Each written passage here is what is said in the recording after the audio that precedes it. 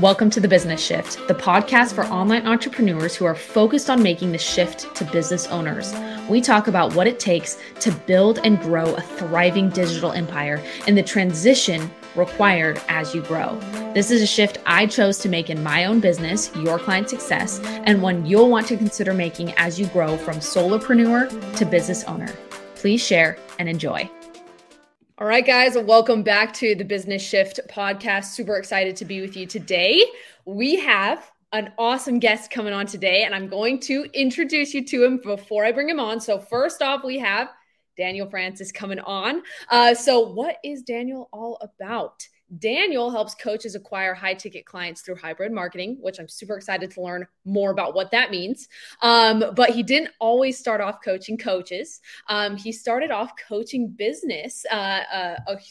He started a coaching business, helping people overcome stuttering, which he struggled with all his life.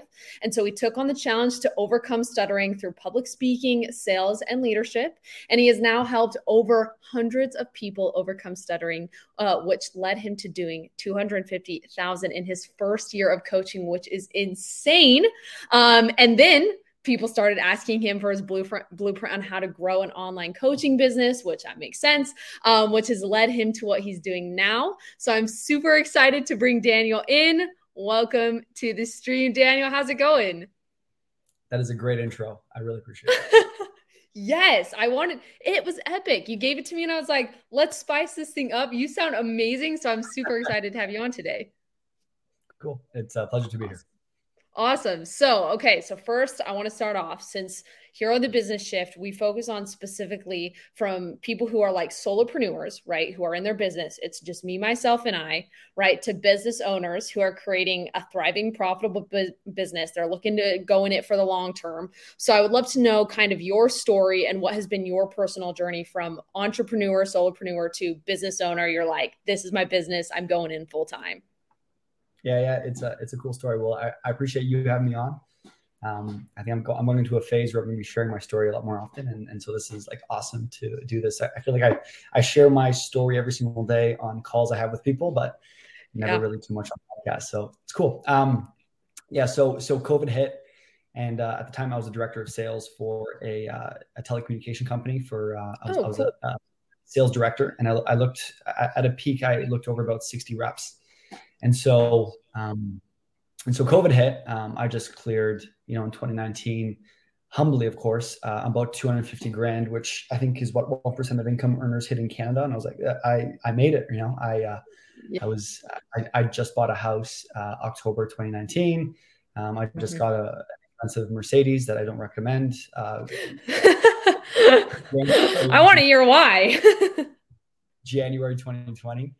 And then COVID hit 2 months in, and I basically just bought a house. I had an $85,000 car sitting in my driveway, and I was living with a partner at the time who wasn't working, and everything was on me. And my project shut down, and I was like, all right, this is interesting. And it was either a decision of do I wait this out and just try to figure out, like, I remember calling my bank saying, hey, how far can I defer my mortgage payments? Mercedes, how far can I push my car payments? And I was freaking out. And sometimes when you hit times like that, that's when I think your character shows. And it's those decisions, I would say, dictate your future. And so for me, it was, do I wait this out, or do I go after something that I've always wanted to go after, which is essentially to become my own boss? And I guess I made the latter decision. In April of 2020, I made the decision to quit my job, to scrounge up as much money as I could in my bank to live. Sold whatever I could get my hands on. That was over months of 2020 and even 2021. And then I went down the path of starting my own coaching business. And so I can get into the details of that. Prior to that, I was, before COVID hit, I was writing a book on my life, which I recommend everyone do. I didn't publish it, but why not? Why didn't you publish it? Well, there's a lot to it. There's a lot. It was. I mean, this is something that I even talk about with other coaches now. I thought the way I was going to do it is by publishing a book. I would write a book, I'd make enough money to live, and life would be great. I think this is one of the biggest mistakes a lot of coaches make, where they want to go into the scene and they're like, I'm just going to write a book, I'm going to be an author, then everything's going to be great. And I actually coach people who've gone down the path of writing multiple books and they're still, having a hard time paying the bills. And so I was like, all right. I wrote a book on my life, and I realized that every decision that I made was to overcome my stutter. And then I was like, well, what if I bring this to the marketplace and see if people would be open to it? And so basically from March, April, to basically June, July, I was trying to do it on my own. I was 3-4 months in, and I was trying to, get people to work with me and for speech help. And then I kind of hit this brick road, or this brick wall of like, I have no idea what the heck I'm doing. Right.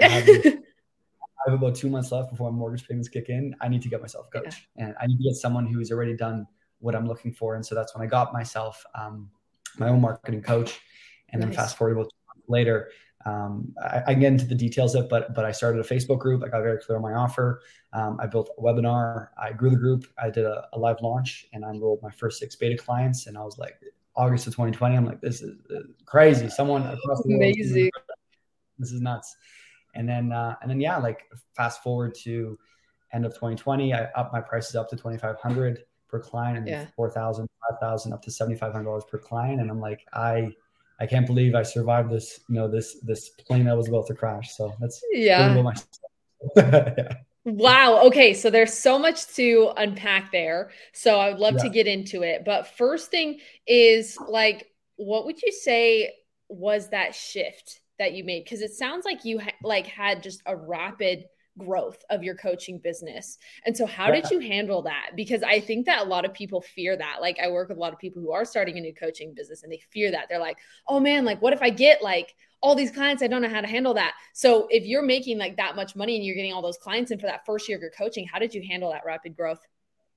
Well, I think that, I would say the predicament that I was in was either do or die. Right. And so I there was no other option. It was, I figure this out or I die. Right. I die. like literally.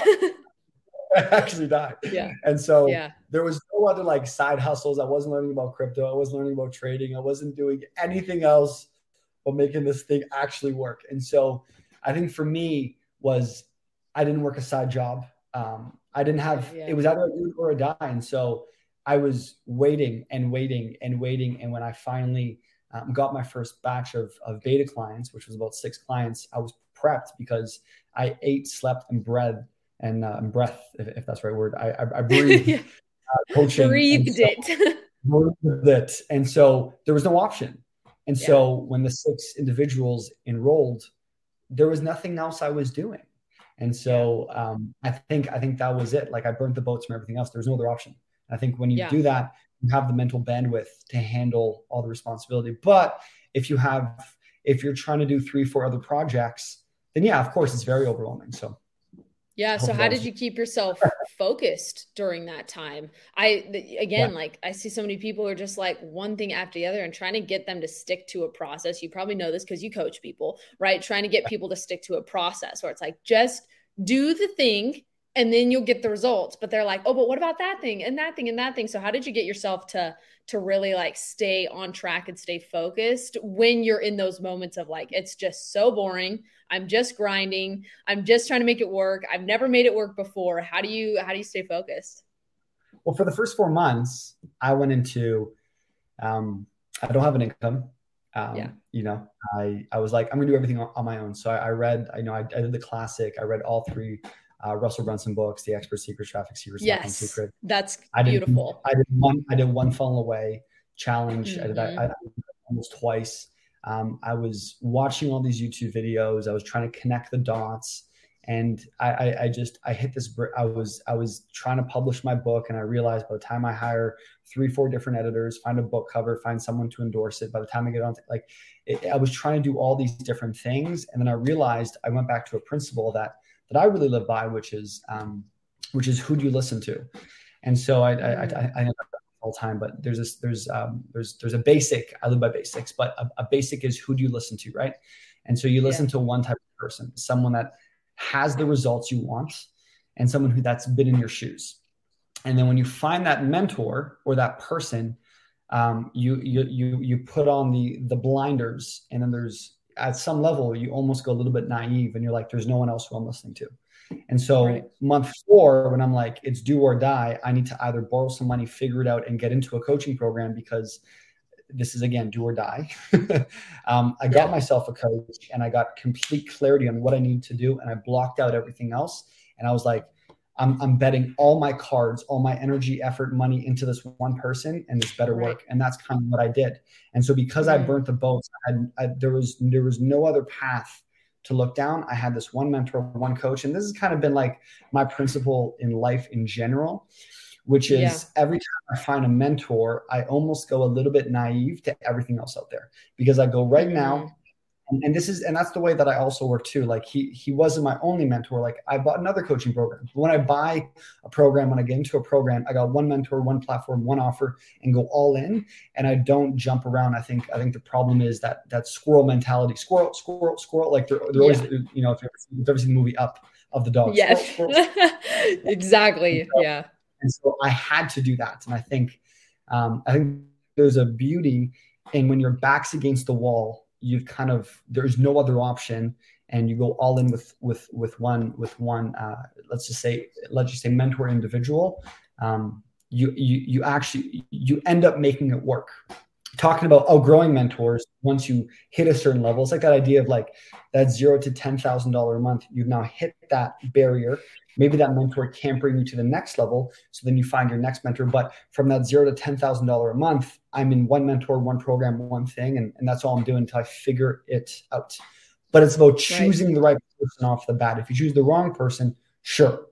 But I think that's my 2 cents right there. Ooh, I like that. Okay. So how do you then pick the right person? Oh, do you have insight on that? How do you pick the right coach? That's where I end it. That's right. I don't give any more. You're like, nope, nothing on that. That's super interesting. So again, going back to that basic, which is who do you listen to, right? Right. So for me, when I was in door-to-door, my door-to-door sales career, I did that for 5 years. I found a mentor, and my mentor was very successful. And then I went all in with that individual. And so the idea is you find someone who has the results that you want. That's number one.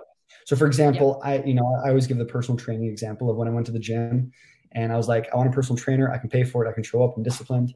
I just have one thing. I want a trainer who has the body that I want. Exactly. And it's no disrespect. I'm not being disrespectful. And the guy selling me, he was the manager at the time of the gym, and you could tell like it wasn't him. And I think it kind of sunk in his head that his face went red because I'm like, you're not the guy, so you better find me a guy. Right. And so you're so right bad, though. Right? Like I feel the same way too. Yeah. But it's like if I'm going to pay money to something, and let's give the example of personal training, you better take off your shirt, and I better say, I want this body. Be like, damn, yeah, I want it. Damn. Right. And so it's not me being disrespectful. It's the same idea with relationship advice. If you're going to give me relationship advice, what relationship are you in right now? And so the single person is going to give you their point of view. The person in the relationship is going to give you their point of view. But it's like, what relationship do I want? Who has the type of relationship? Let me go do my research if this is the type of relationship that I want. And then you model that relationship, just like health. And I think just like business. And so for me, if I'm going to model someone, I'm going to model to someone who has the results I want. So that's the first one. So it's the same idea of taking advice. It's like you should, if your mom or dad or your cousin or sister or brother has not built a coaching business, then what the fuck are you listening to them? And I don't mean to swear here, but why are you listening to them? Open forum. You say what you want to say. It's like, why would you be listening to them? And so what I had to do was not only just block off different strategies, but block off different people that are in my head. And so I found out one person. Okay, you know what? He has the results I want. I like the method. I like the idea. Cool. Boom. That's number one. Number two is, has this person been in my shoes at some level? Right. So for example, like let's take the example of wealth, right? So I see a buddy or I see a friend or I see whoever who is my age and he's very wealthy. But then I find out he's just running his dad's company. Mm-hmm. And it's like, well, I don't have a wealthy dad. I didn't fall into my dad's company. So at the end of the day, you've never been in my shoes, buddy. Right. You have what I want, but you've never been in my shoes. Or another example of health, it's like I've always been the chubby Italian, and the skinny guy who's now fit is giving me advice. It's like, but you've never been the chubby guy. Right. I would rather listen, and this is where I get a little bit obsessive. I'd rather listen to the person who's been chubby, who's been overweight, and has lost the weight, and the person who's been skinny and is trying to give me health advice. That doesn't mean that their advice isn't legitimate. I'm just being picky with who's giving me advice. And so my point is that once those two check marks, this person, and just like my speech, right? Like the reason why people would want to work with someone like myself over a speech therapist, right? I'm not a doctor. I'm not promoting myself as a doctor. You have this person who's gone through years and years and years of education. Why would you hire this crazy Italian guy with, a haircut with gel, right? Over a speech pathologist, over a doctor. The reason why is I have the results, quote unquote, that they want if they want to speak like me. And secondly, I grew up with a stutter, whereas some of these speech pathologists are just reading from a textbook. And so that principle is universal. And so just like when I look for a coach, or even when people want to work with me, it's like they see my story of like, I start like, I don't have all these marketing backgrounds and all this stuff. Like I figured it out, all the principle, and then I modeled success. Yes. Ooh. No, that's really good. That's some really good, like step 1, step 2 breakdown of how to take advice from people, because I think you're right. I think that there's a lot of voices out there, and it's really easy to just trust really quickly and see something and be like, oh yeah, that's the new thing. I'll try that. Right. But I think it ends up hurting you in the long term because you're not focused on what you need to be focusing on. And they may have gotten different results than what you're actually looking for. And so I think that's a perfect example. So I want to kind of go back to what you were saying in the beginning when you were like, my back was kind of against the wall. How do you still tap into that emotion of like desperation? Because there's a pretty powerful like motivation that comes from desperation of like, I'm going to do whatever it takes to make it happen. Do you have any advice on how you would tap into that if your back isn't against the wall? Well, why isn't your back against the wall? Like I think there's a power in that. I think as human beings, as spirits, whatever you want to call us, I think we have this fight or flight mode that when you tap into it, that's where beauty is created. Like if you like just study a lot of very successful individuals, they had their back against the wall and they had to figure it out. And so I think when like that moment of my life, it was the same idea. Like I'm from Toronto, Canada. I flew out to the West Coast, so Vancouver, and so I think I just turned 22. I was 21. I got onto a flight. I flew out for this commission job in sales, people who I've never met before. And I told my whole family that I'm going to figure this out. And I remember when I started the job, I'm like, what the heck did I just sign myself up for? Yeah. And, but I'm out there. I got like less than $1,000 in the bank. They're paying for accommodations and travel, but I'm 6-hour flight from my family where I grew up. I'm 21 years old, and I have the stuttering issue that I'm slowly getting over. And I'm on a commission-based job that if I don't sell based on, like, if someone doesn't purchase from me, I don't get paid. And I think I put if I look at every decision in my life, it was, I made this decision of do or die. And I think the point is like, why is your back not against the wall? I think it's the same idea of like, I remember when I invested into, it was like a $25,000 program, and I'm Canadian. So it was like 25,000 US, ended up being like 34,000 Canadian. Right. And I'm like, I can go buy a car with this money. I can go do something else with this money. I can go do something. I can go figure out a down payment for a home for this money. But I invested it into my business. And I remember like being up all night, like, what the heck did I just do? Mm-hmm. And that was another form of back up against the wall. And at the time, I didn't even have the ability to spend that much. So I had to borrow it. And so if I look at my life now, this is, I think people get too aggressive with this and they get themselves into trouble.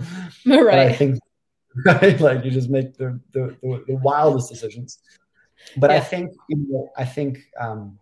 a line, whether it's true or not, a winner will always win and a loser will always find a reason why they lost. Right. And so to me, like I look at myself, like no matter what I do, I always figure it out. And that's just a principle in my life of the identity of who I am. And so when I make a decision, there is no, hey, it's been 3, 4, 5, 6 months. It hasn't worked out yet. There's no, we're going to keep going until it works.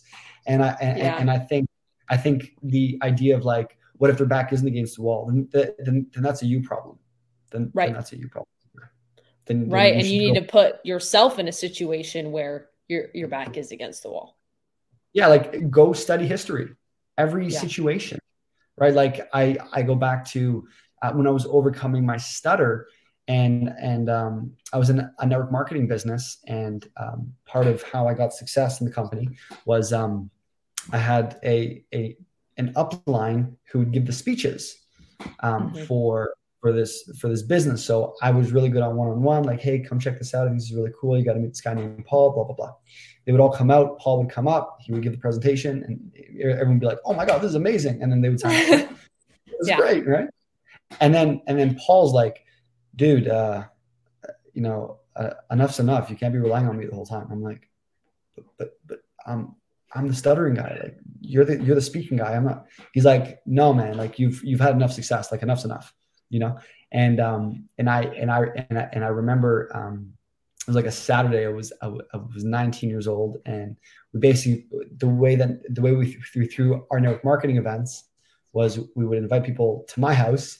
We would have a speaker presentation, right? And then he's like, look, this is what we're going to do. Enough's enough. And I'm a loyal, teachable mentee. He's like, we're going to invite people. We're going to say, I'm coming, and you're going to be the one giving the speech. And I'm like, oh my goodness. And, I'm like, but I'm the stuttering guy. People always know me as a stuttering guy. And so I remember they all came down and they're like, so, hey, where's Paul? I'm like, oh, no, he's not coming. I'm going to be the one giving the speech today. You're like, why? Me. I should have not invited my friends if this was the case. But I practiced that presentation like hundreds of times. I would record myself on my iPad. I would write it down. And then I gave the speech and it went phenomenal. And then that was like a door that opened up in my life of like, when I speak, people actually listen. And it was like the neural pathways in my brain got rewired. And so I think you can always find a way to put your back up against the wall. I think it's more of an excuse thing. So, yeah. Oh, I love that. That's such a great perspective to take on that, because really like you going, oh, like I don't have a reason to really like hustle, right? That's just another excuse that you're putting on why you're not doing the work. Big time. So big time. It's and not to cut you off. Like it's this, I have these conversations all day long of like, your program is expensive, or I don't know if it's out of my budget. And, it's funny. It's like the people that I'll talk it through, but I'm like, look, like you have to make decisions that scare you, right? Like I always give the example of the 3 feet ahead. And so like, imagine you driving in the middle of the night and it's pitch black around you and all you can see is your headlights, which is 3 feet ahead. I'm like, that's usually how life works. Like you're going to make this decision and all you can see is the first 3 feet. And then when you get there, you see the next 3 feet and then you see the next 3 feet. A lot of people want to see the whole journey. And I'm like, right now, this is the next 3 feet that you have to do. I know it's expensive. I know it's out of your budget. I know you don't know what's going to happen. You don't know 30 days from now, your life could change, 60 days, 90 days. You don't know, but you got to make this decision. And even though it's expensive, it's going to scare you. It's going to push you to get out of your comfort zone. And it's funny. It's like, I brought on clients where I'm like, you know what? Just don't put anything down. It's fine. Like, I feel bad for you. I'm really going to help you out. And then those people, it's like 30 days later, they got every excuse in the world. But the person who put themselves into pain, I'm like, I better get my ROI on this damn investment. All of a sudden it's like, whoa, look what happened. And I'm like, shocker, this is crazy. I would have never guessed. And then the person who joined for free is still in the same place talking about why things aren't working out. So. Oh, yeah. Okay. That's so good. I love that. I think that's beautiful. So I want to hear from your perspective. So why did you make it? Like, why did you make it work? And I'm talking specifically about making your coaching business successful, especially in that first year of hitting that high amount of revenue, right? That $250,000 in your first year. Okay. So I work with so many people who are working to start their coaching businesses. And like you said, like they start and a year later, they're in the exact same position, still don't have clarity on their offer, right? And this is the first thing to making that transition to being a long-term business person is making it past that point of like taking so long to make decisions. And so Like, why did it work for you? And I know like the whole like back against the wall thing, but was there other things that contributed that you did that made it work? Yeah, like even within, I just, again, by principles and basics, right? So yeah, I have like in my modules, I have about 7 different modules. So my first module is like the journey to go down and like ensuring that you have the right mindset. Module 2 is getting clear on your offer. And so I think clarity on offer, I think, is very vital. I think you gotta, I don't know what type of business that or what type of coaching program that you're running, but it's trying to build like a high ticket offer, right? So it's like, what is a high ticket offer? What problem do you solve in the marketplace? And do people value that problem, right? So I think it's about getting very, very, very clear on that. And then it's about not saying, well, now I have my offer, everything is good, right? So like the method that I teach is Facebook groups. And so, and this is where we go into module 3, but in Facebook groups is where I show someone on how to build a Facebook group and why a Facebook group to me is the foundation of a coaching business. And the reason why is you can open up a Facebook group with no offer, and 30 days later, if you grow the group properly and you ask them certain questions, you do polls, you do questions, you do trainings, you get your offer very clear very quickly. Because what happens is if you, let's say for example, I was on a call today with, I won't give her name, but we're talking about relationship coaching, and she wants to do something with relationship coaching. And I go, look, right now we don't know the exact offer of what we're going to offer your clients, but what I know is what you're good at, and based on the clients you've worked with, a lot of them are coming to you for relationship coaching. And so I said, let's build a group on, and let's rebrand the current group you have on relationship building, right? And the tenets of a great relationship, whether it's communication, emotional, being aware of your emotions, defining your ideal relationship, what does good look like, like building a habit and routine to have a great, authentic, long-term relationship. And I'm like, what we're going to do is we're going to start inviting people to the group, and then we're going to start doing trainings and polls of like, hey, what's the biggest challenge in your relationship? What do you think is causing problems in your relationship? And so what that does is the Facebook group then becomes market research for your offer. And so I think a lot of people get caught up in this idea of like, I need this perfect offer before I take any action. Whereas if you come up with a community and you start educating the community, you start sharing your story, you sharing your message, you start booking free clarity calls within your community, sooner or later, you can come out with your coaching program and your offer. And so I think a lot of people are not doing that, and they go into perfectionist, or they don't actually like for me, right? Before I launched my initial webinar for my stuttering program, I grew my Facebook group to 300-400 people. I was just posting videos in there to just figure out who the heck I am. I would like, hey, by the way, today I did a free coaching call with this person from Pakistan, and we had a great conversation. And this was one of the learning lessons that I had today. People are like, oh, that's amazing. That's a great breathing technique. I'm like, oh, this is good. Oh, maybe I should add this into my program. You know what I mean? I love that. And so I think people are getting into perfectionist zone when, especially like the things that I teach, like just get the damn Facebook group up there. And to me, I would love to talk about Facebook groups. I'm becoming a bigger and bigger advocate of Facebook groups. It's phase 1 within my hybrid marketing program. But to me, like, I think the problem with, so I have a YouTube channel, I have a podcast, I have an Instagram, I have a Facebook, I have a TikTok. I had a blog at one point. So you're everywhere. I'm not saying now, my energy and attention, where is it going into right now? Majority of it is in Facebook and ads, because I realized that when you do everything half-ass. Number 2, I've realized the power of Facebook groups and the power of Hormozi says it best, like one platform, one strategy, one offer, one method, right? Yeah. And so I've realized that Facebook groups is becoming that thing for me. And as I get deeper and deeper into it, I realize how powerful it is, how much depth there is to it. And so, to me, the Facebook group is the foundation of the of your coaching program, because to me, so I'll tell you why. I like it more than YouTube, because you have subscribers on YouTube, but you don't know who the subscribers are. Right. Podcasts, because I've made people have listened to my podcast and then booked a call with me, but I don't know who my listeners are. I have Instagram and TikTok, which is great, but it's more of an influencer account. They're just like following me, like, look at me, look how great I am, right? And hopefully comment down below and right? And so Facebook groups is a community. And as I get more into this realm, I realize that when you build a solid community, it's like a tree that just grows and grows and grows and grows and grows. And really you build it across all platforms, but Facebook groups is one of the best things to build a community. And I think when you do it right, it pays you. The momentum just keeps on building and building and building over time. Like we have 10, 15 people come join our group every single day. And, wow. You know, like you just get more and more engagement and yeah, it's cool. That's awesome. And so it was really you being able to move past that need for perfectionism that helped you take action, which then led to the result. Is that right? Essentially getting out of perfectionist. And again, like I think people need some type of accountability.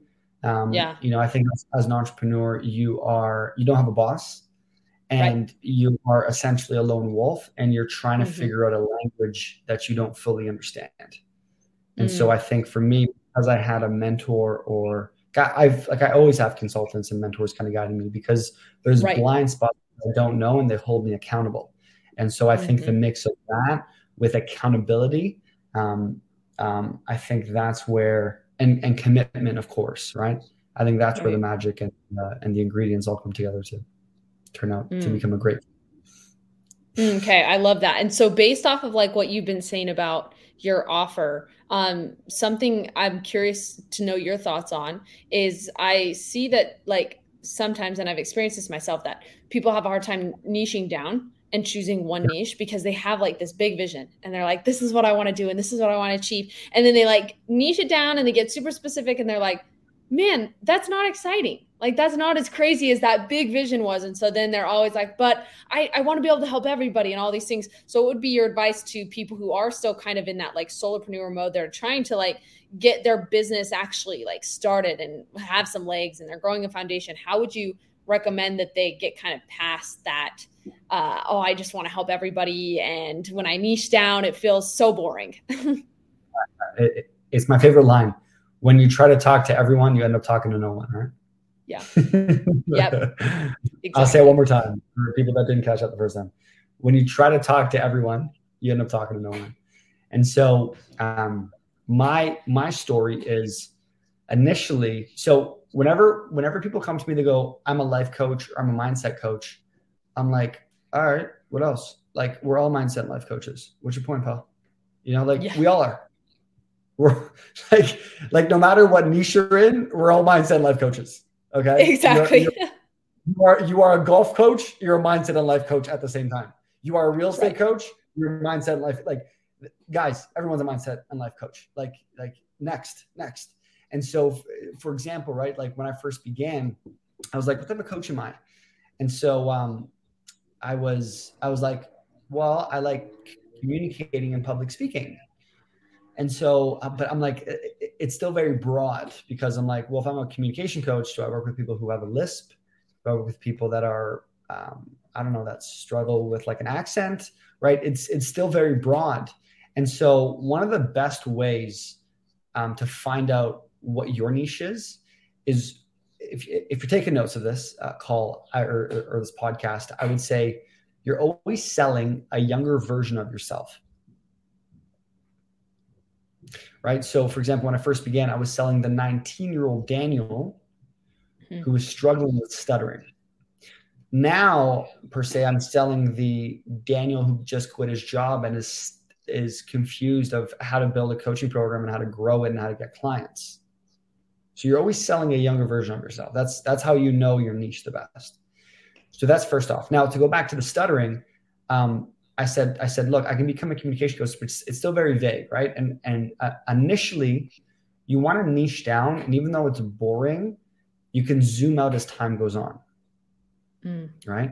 So initially, I was a stutter coach. I only worked with people who stuttered. Why? Because that was my story, that was my journey, and people who stuttered would rather work with a stutter coach than a communication coach. Right. Then you could zoom out, right? Then I became more of a public speaking coach. And I would say I'm still a public speaking coach. And so you zoom in and then you zoom out, right? Another good example is like Tony Robbins. I don't know if you know, Elena, do you know what Tony did initially before he's doing what he's doing now? Oh, Well, I'll tell you. Like I heard it at one point, but it's gone now. I'll tell you. So Tony's initial niche was obviously he went through the NLP training, all that good stuff, but he would pitch the idea of cracking people's phobias. So he was the guy saying, my offer is I help people break their phobia within an hour. That was his niche. He's not talking about business mastery. He's not talking about unleash the power within. He's not talking about money master the game. He's talking about cracking your phobia. And people would pay him thousands of dollars to break their phobias. That's all he did for years. And he would have people fly over down to his house, wherever he was, and he would break their phobias within an hour. It was a sick offer. Yeah. And so you have to realize that. You have to study success. What these guys do was Tony wasn't jumping on stage initially. He was doing one-on-one coaching, helping people break their phobias. And so you have to look at, if you're going to model someone, model the person at the stage that you're at. Yeah. Not at the stage you're currently at. So you don't model Tony right now with a stage of, or when he's doing these live events or he has a Facebook group of, I think it's like 1 million, wrong time model. You model Tony when he was making an offer, saying, hey, I'll break your phobia in an hour or you don't pay. And so it's looking at things like that. Then you niche down. Then once you niche down, if you can't make the thing work, what do I mean by that? Well, can you enroll at least 4 to 6 clients? Because if you can't do that, you're leaving something that's broken. It's the classic example of oh yeah, I tried the Facebook group. Oh, really? Oh, wow. That's awesome. How many people have you enrolled through the Facebook group? Oh, no. I just, I got up into things. Oh, and then you jumped over to Instagram. Oh, how's Instagram go? Oh, well, and then you went to TikTok. Oh, really? And so it's the same example. It's again these basics, right? It's you don't one thing work, and then you go try something else to go make it work, and then you go try something else to make it work, and it's this repetitive cycle over and over. And then people are like, I don't know why things aren't working in my life. What the heck's wrong? Because they're jumping too much. That's great. Squirrel. Exactly. Next question. I love it. Okay, next question. Okay, so I'm curious as to what you would say, and if you think that there is a difference, because we like to explore the difference between a solopreneur and a business owner. So I would love to know if you think there's a difference, because these terms of and I'm kind of encapsulating entrepreneur, solopreneur in one word, and then business owner. I think that an entrepreneur, a solopreneur can become a business owner, but I think it's at different phases in their business growth. And so would you say that those are the same things? Would you say that they should be used interchangeably? What are your thoughts on the difference between the mindset of a solopreneur / the mindset of a business owner? Yeah, I mean, what comes to my mind is a solopreneur is just one person. I don't know how I would consider myself. I have payroll at the end of every single month. Mm-hmm. And so that I have to pay people salaries and commission checks. Does that make me a business owner? Right. So when I talk to a solo entrepreneur and they're doing everything, then yeah, I guess you're a solo entrepreneur. But to me, it's do you have a payroll at the end of every single month? The people who are full-time. If you don't, are you really a business owner then? I do. Yeah. I know what that feels like. That's my boss. Make sure that, we grow to a certain extent. We can cover payroll. Obviously, we're in a different place right now where a good business owner has months and months of cash. But the point is that to me, that's what that's in my eyes what makes the difference between a business owner and a solopreneur. I think a solopreneur is great. I think you can live a great life making $10,000, $15,000 a month, $20,000 a month, and maybe a little more, and do everything on your own. But then you hit a point of you build a business so it can run without you, right? While I'm on this call right now or this podcast, sales calls are happening within our program, or sales calls are happening right now. Coaching calls are happening right now.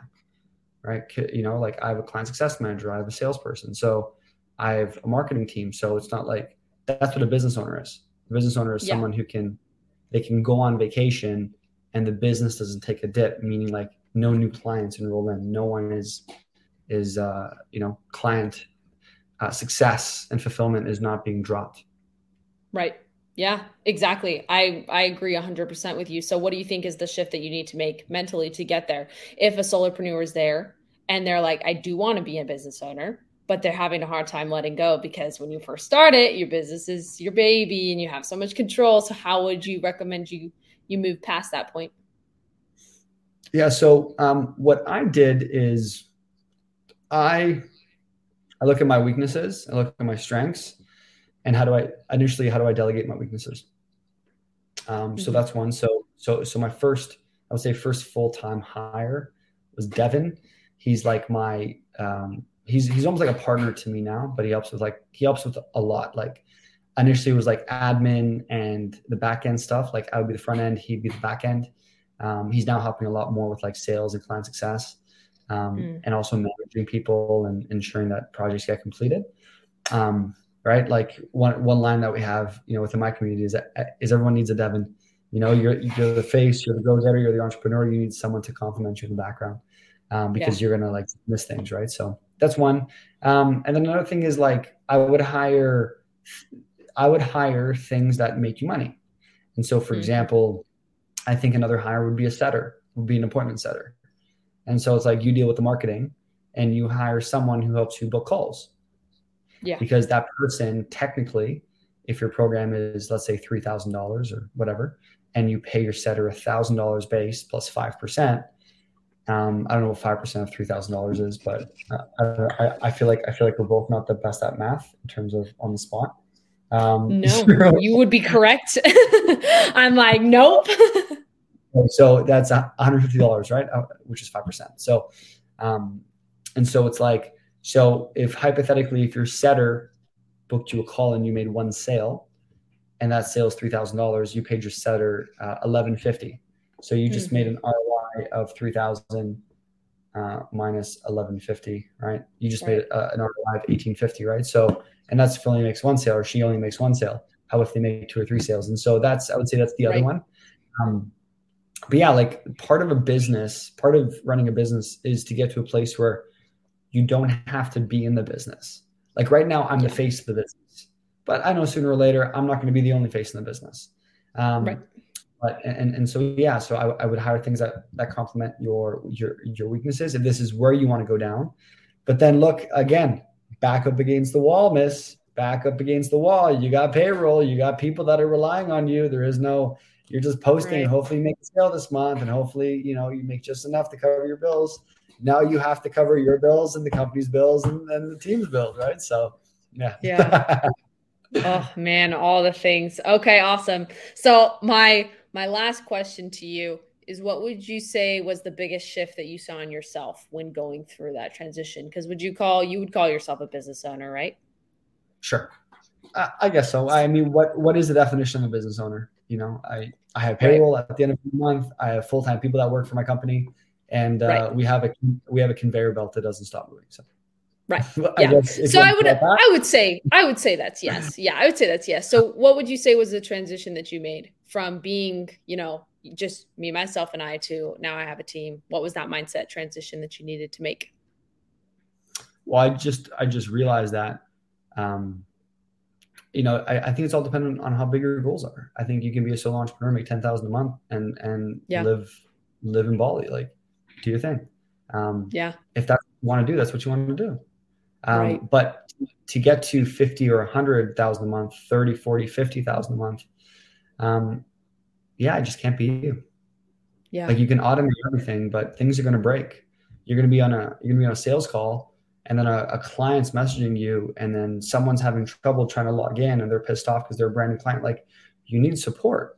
Like everyone wants all the people want to make more money, but they don't understand what type of responsibility that comes with, right? All of a sudden your membership area is shut down because something happened and no one has access, and now you're freaking out, but you got to handle the sales call. This client is complaining about because you're not responding back quick enough. And and then you're late to the coaching call. And then the next thing you know, you're not posting on, like, there's no way you can't do it all. Not if you want to grow. And so I think it's about once you make the decision of like, I want to get to the next level, right? This is even something that I teach. Like I have 3 phases within my own program. So phase 1 is 0 to 10,000, which is, can we grow a Facebook group? Can we get a very clear offer, have consistent income of enrolling, let's say 4 to 6 clients a month, or let's say 3 to 6 clients a month at a high ticker rate? You can definitely do that organically if you do it right.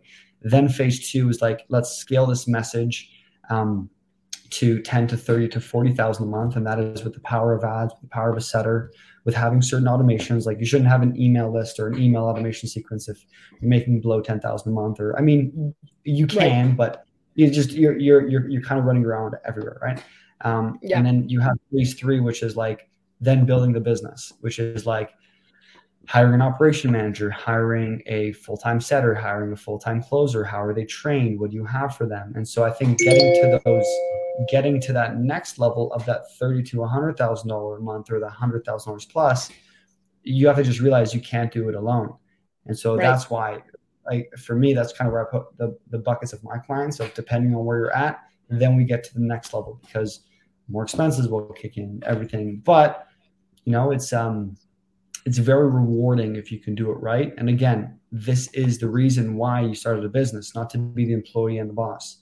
The reason why you started a business is so you can become the boss and you can have people that work with you so you can buy your time back. Exactly. Ding, ding.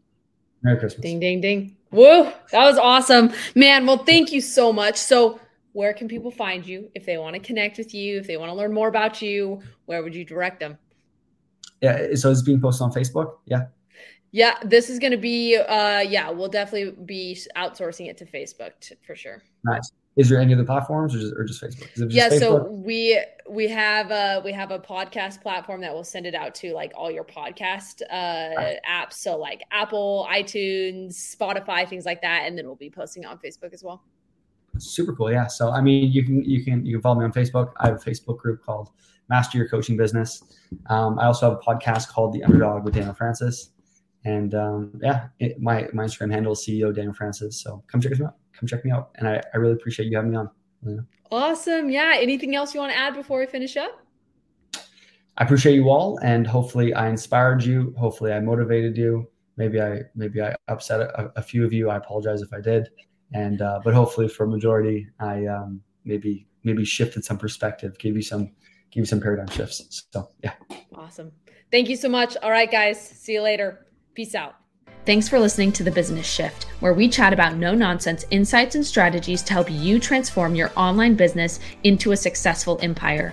If you or someone you know is an online business owner and are looking to increase the retention and ascension of their programs and outsource their fulfillment, I would love to connect. You can connect with us at yourclientsuccess.com. Until next time, keep shifting your business towards success.